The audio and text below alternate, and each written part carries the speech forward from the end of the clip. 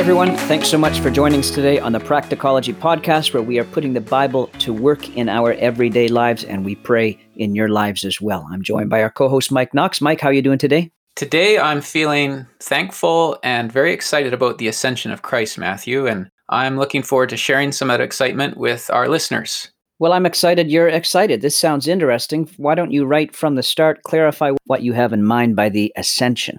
Sure. So 40 days after Jesus rose again, his resurrection, his disciples watched as he ascended from earth back to the heaven he had descended from at his incarnation or birth. He had come from the Father, and now he was returning back to the Father. And to be honest, the ascension is not the part of the gospel story we often focus on or get excited about. The incarnation, the birth of Christ, well, almost everyone gets excited about that one.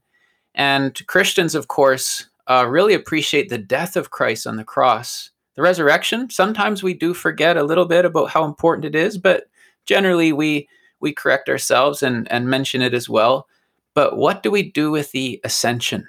Yeah, you're right. And it's a little bit strange because there's a sense in which everyone loves ascension stories of people rising up and succeeding. We like underdog sports teams that win the championship. We like the stories of the boy who had everything against him, but he becomes a really powerful lawyer or author. Yeah, that's right. In fact, I remember talking about the ascension to a youth group once, and I asked them what kind of ascension stories they do get excited about that are just common to everyday life. And one young guy piped up and mentioned the lift kit he'd purchased for his truck. All right. Well, that may be a little inclination that you might be a ways out in the boonies there, Mike, but that's okay. Just take us a little bit further, though, what you have in mind with the ascension. Sure. Yeah. I mean, it just shows those examples how intuitive and instinctive ascension stories are for us. And what I want to do in this episode is connect our love for ascension stories in everyday life with the ultimate ascension story when Christ visibly ascended up to heaven. Because that's what we're all about at Practicology Podcast is just bridging that gap from the world of the Bible to everyday life. And what better place to start with but NASA? President John F. Kennedy threw down the challenge. America would put a man on the moon by the end of the decade, the end of the 60s. And in a sense, JFK actually had to die to make that happen, but never mind that for a moment. In the summer of 69, the world watched spellbound as the three-staged Saturn V rocket lifted off the ground. What a sight. I truly wish I could have been there to see it. But there's a sight I wish I could have seen even more, and that's the far greater sight witnessed by star-struck observers 2,000 years earlier. And Luke records the scene at the end of his Gospel of Luke when Christ ascended up to heaven, and it says the disciples, they worshiped him and returned to Jerusalem with great joy and were continually in the temple blessing God. I just want some of that original joy from the moment of the ascension of Christ. I want that to sort of rub off on us a little bit today and help us in our day to day. This ascension of this one man was and is good news for the world. Coming back to America's moonshot, John F. Kennedy said, "It will not be one man going to the moon. It will be an entire nation." One man, or as it turned out, two men walking on the moon. But it was good news for the whole nation.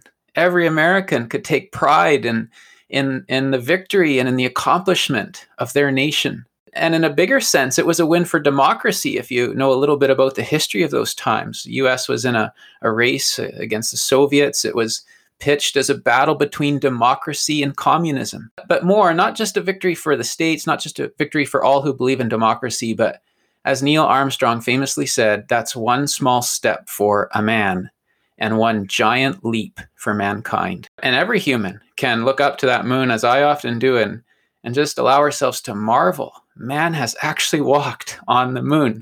And yet there's a greater ascension story.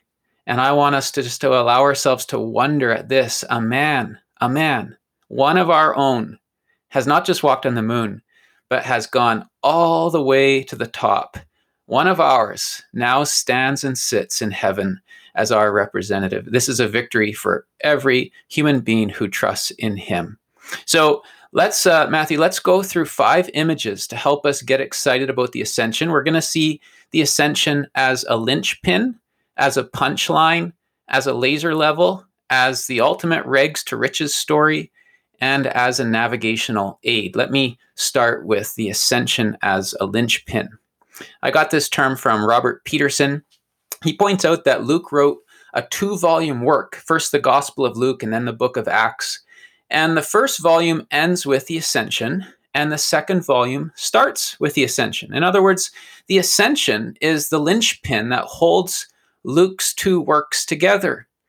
But the first volume is all about what Jesus began to do on earth, and the second volume is about what he continued to do in heaven. So the ascension not only serves as a linchpin connecting the 2 volumes of Luke's literary work, but it's also the linchpin connecting Christ's work on earth with his ongoing work in heaven.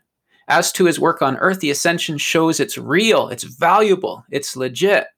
And Jesus himself in John 6:62 said, then what if you were to see the Son of Man ascending to where he was before?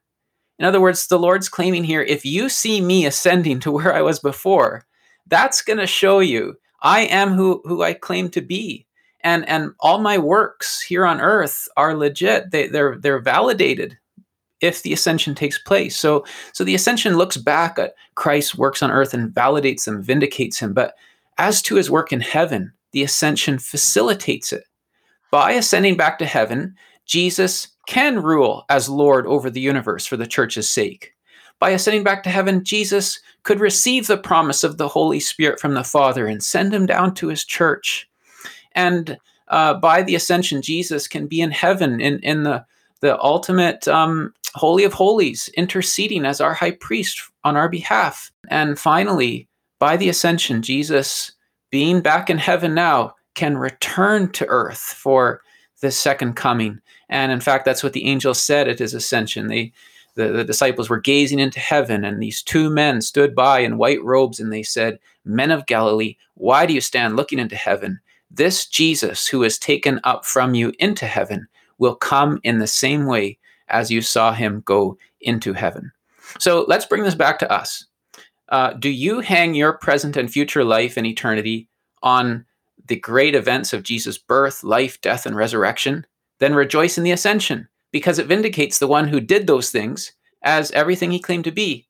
And does the fact that Jesus is Lord, that he's in control, that he's the giver of the Holy Spirit, that he's your interceder and high priest, that he's coming back for you, do these truths really encourage you through the struggles of Christian life in a fallen world? Then again, praise God for the ascension, because if it weren't for the ascension, Jesus couldn't do any of these heavenly works for you. Yeah, that's excellent, Mike. I mean, his earthly work and his heavenly work are indeed vital, and they're both precious to us and needful. And so glad, and you made a good case for how the ascension serves to hold those 2 together, his earthly ministry and his ongoing heavenly ministry. So that's the ascension as a linchpin, you said. What again is your second image from everyday life for us? Sure. Well, the second one is the ascension as a punchline. We're all familiar with evil characters and stories who let out this evil laugh. Maybe I won't try to do one right now, but nowhere did laughter sound more evil than at the cross of Christ. Leaders, soldiers, people, they mocked Jesus. They laughed him to scorn. And all this was simply the manifestation of Satan's evil gloating and twisted joy, seeing what appeared to be the utter defeat of the Son of God. And all of us long for a moment to come and reverse all this. We long for the moment when evil's joy is interrupted, when the joker's chortle turns into a choke. And this is what the ascension is. It's the great reversal. Just like Haman in the book of Esther gets escorted to his own gallows while Mordecai ascends to power, just as Daniel comes up out of the lion's pit, while those who plotted an evil against him go down into it, so Christ's ascension is God's great comedic punchline. The one who had come down so far, even to the shame of death on a cross, was now being lifted up and exalted as conqueror and champion over evil. Peter talks about this in his great sermon at Pentecost. He points out David did not ascend into the heavens, but David himself says, "The Lord, that's God the Father, said to my Lord, that's God the Son, the Lord Jesus, sit at my right hand until I make your enemies your footstool. And so Peter says, let all the house of Israel know for certain that God has made him both Lord and Christ, this Jesus whom you crucified. Paul mentioned something similar in Ephesians 4:8. He says, quoting Psalm 68, when Jesus ascended on high, he led a host of captives and he gave gifts to men. So the ascension tells us that the devil ain't laughing anymore and evil is on the run. Yeah, I mean, his death, his resurrection, and his ascension are part of that victory, and we're thankful for that. Now, as we record this, Mike, there's just been another shooting that has caused a lot of grief, understandably, and the headlines, Mike, are so often bad. There's so much bad news out there. I'm thankful that the ascension is God's good news, God's punchline, showing us Christ's victory over sin and evil and death and the grave. Yeah, amen. And it gets better still, because we can also think, thirdly, of the ascension as a laser level. Laser levels can be used in construction, for example. Where you see that laser line shining on the wall, that's where the suspended ceiling is going to end up, or where it intersects with the forms you're setting up, that's where the finished concrete floor will be. The laser light says and marks out, this is where it's going to be. And it's the same for the ascension. Where will the believer end up when all this life is over, when God's great construction project is done? Well, let me read a couple verses from Hebrews 6. It says, we have this as a sure and steadfast anchor of the soul, a hope that enters into the inner place behind the curtain, where Jesus has gone as a forerunner on our behalf, having become a high priest forever after the order of Melchizedek. The ascension indicates how high believing humanity will rise. Jesus has entered heaven as humankind's representative. He's gone as our forerunner. And as a forerunner, his being there guarantees that his new humanity, everyone who trusts in him for salvation, will arrive there too. The ascension is a laser pointing us to our new destiny, eternity in the glad presence of God. And in fact, so certain does the ascension show our destiny to be that glorious that Paul says in Ephesians 2, we are already seated with Christ in heavenly places. So yeah, the ascension marks out our destiny. What good news for us today. And just another picture. The ascension is the ultimate rags to riches story. We love these stories. I think I got this term from maybe Tim Chester. But just for example, the amazing story of Charles Mully. I'm sure many have heard of him. He's born in Kenya, and I think in the 60s as well, if I remember correctly, and abandoned by his family at age 6. He survived those early years by begging on the streets. He couldn't afford secondary school, but somehow managed to get a job and just kept working and worked his way up until he had enough money to buy a car. And then he got the idea to start a public transport service. And from there, his business life took off from street kid to powerful, successful entrepreneur.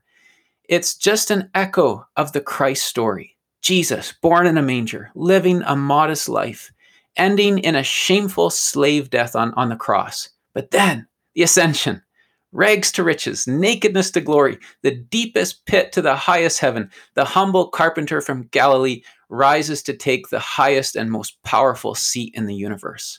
But back to Charles Mully, there came a year when Mully sold all his businesses and devoted everything he had to help other street kids like himself.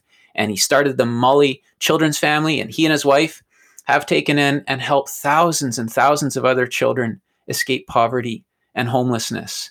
In other words, Mully's rags to riches story has become the rags to riches story of thousands of others. And in the same way, the Lord's rag to riches story becomes our rags to riches story too. In Christ, we who were poor and bankrupt and naked and destitute, in Christ, we have been blessed with every one of the Holy Spirit's blessings in the heavenly places.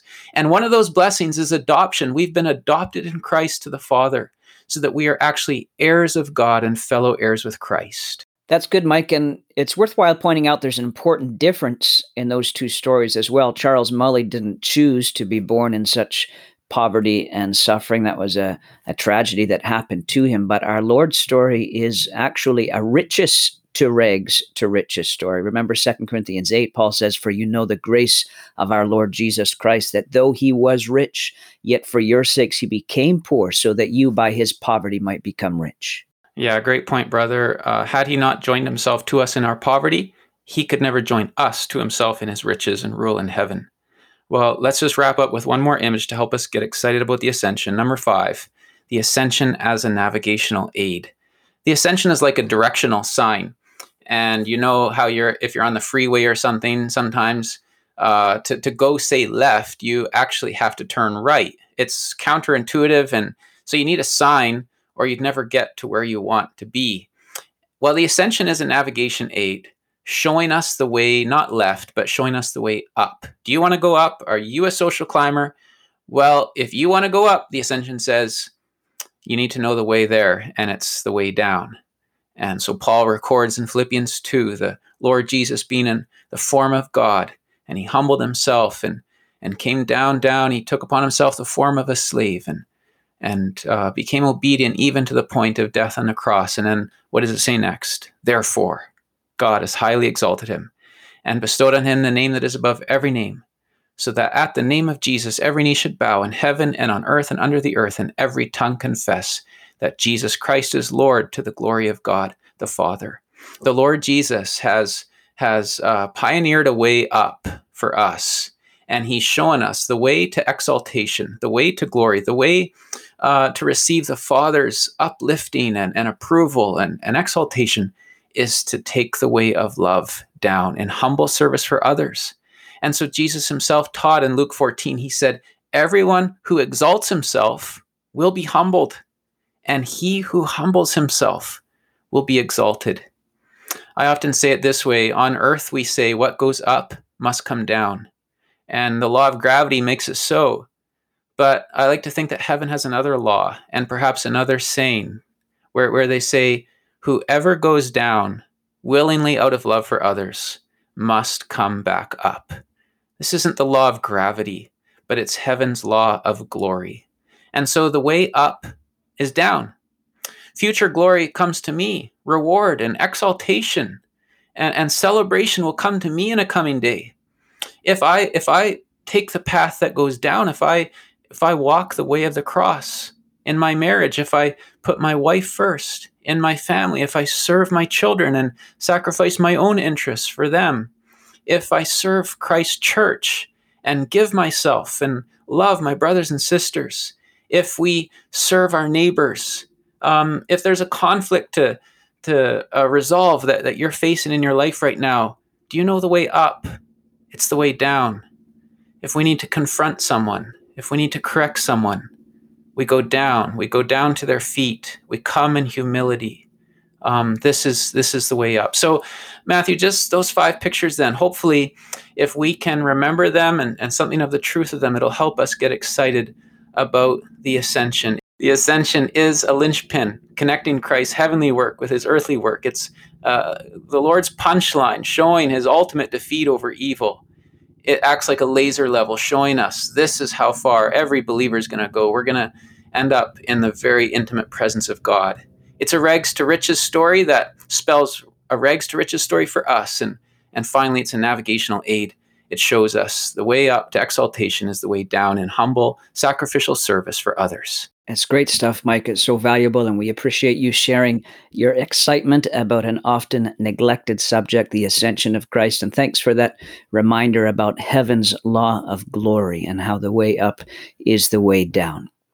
Everyone, thanks for joining us today. We're not going to prematurely bring Christ back down from glory in our next episode. We are appreciating his ongoing ministry. We look forward to his coming, of course. But in our next episode, we're going to think about another aspect of his earthly ministry and his compassion, the tears of the Lord Jesus. We hope you'll tune in again for that next episode. And we thank you for listening to the Practicology podcast today. And we hope you all have a great day. God bless everyone.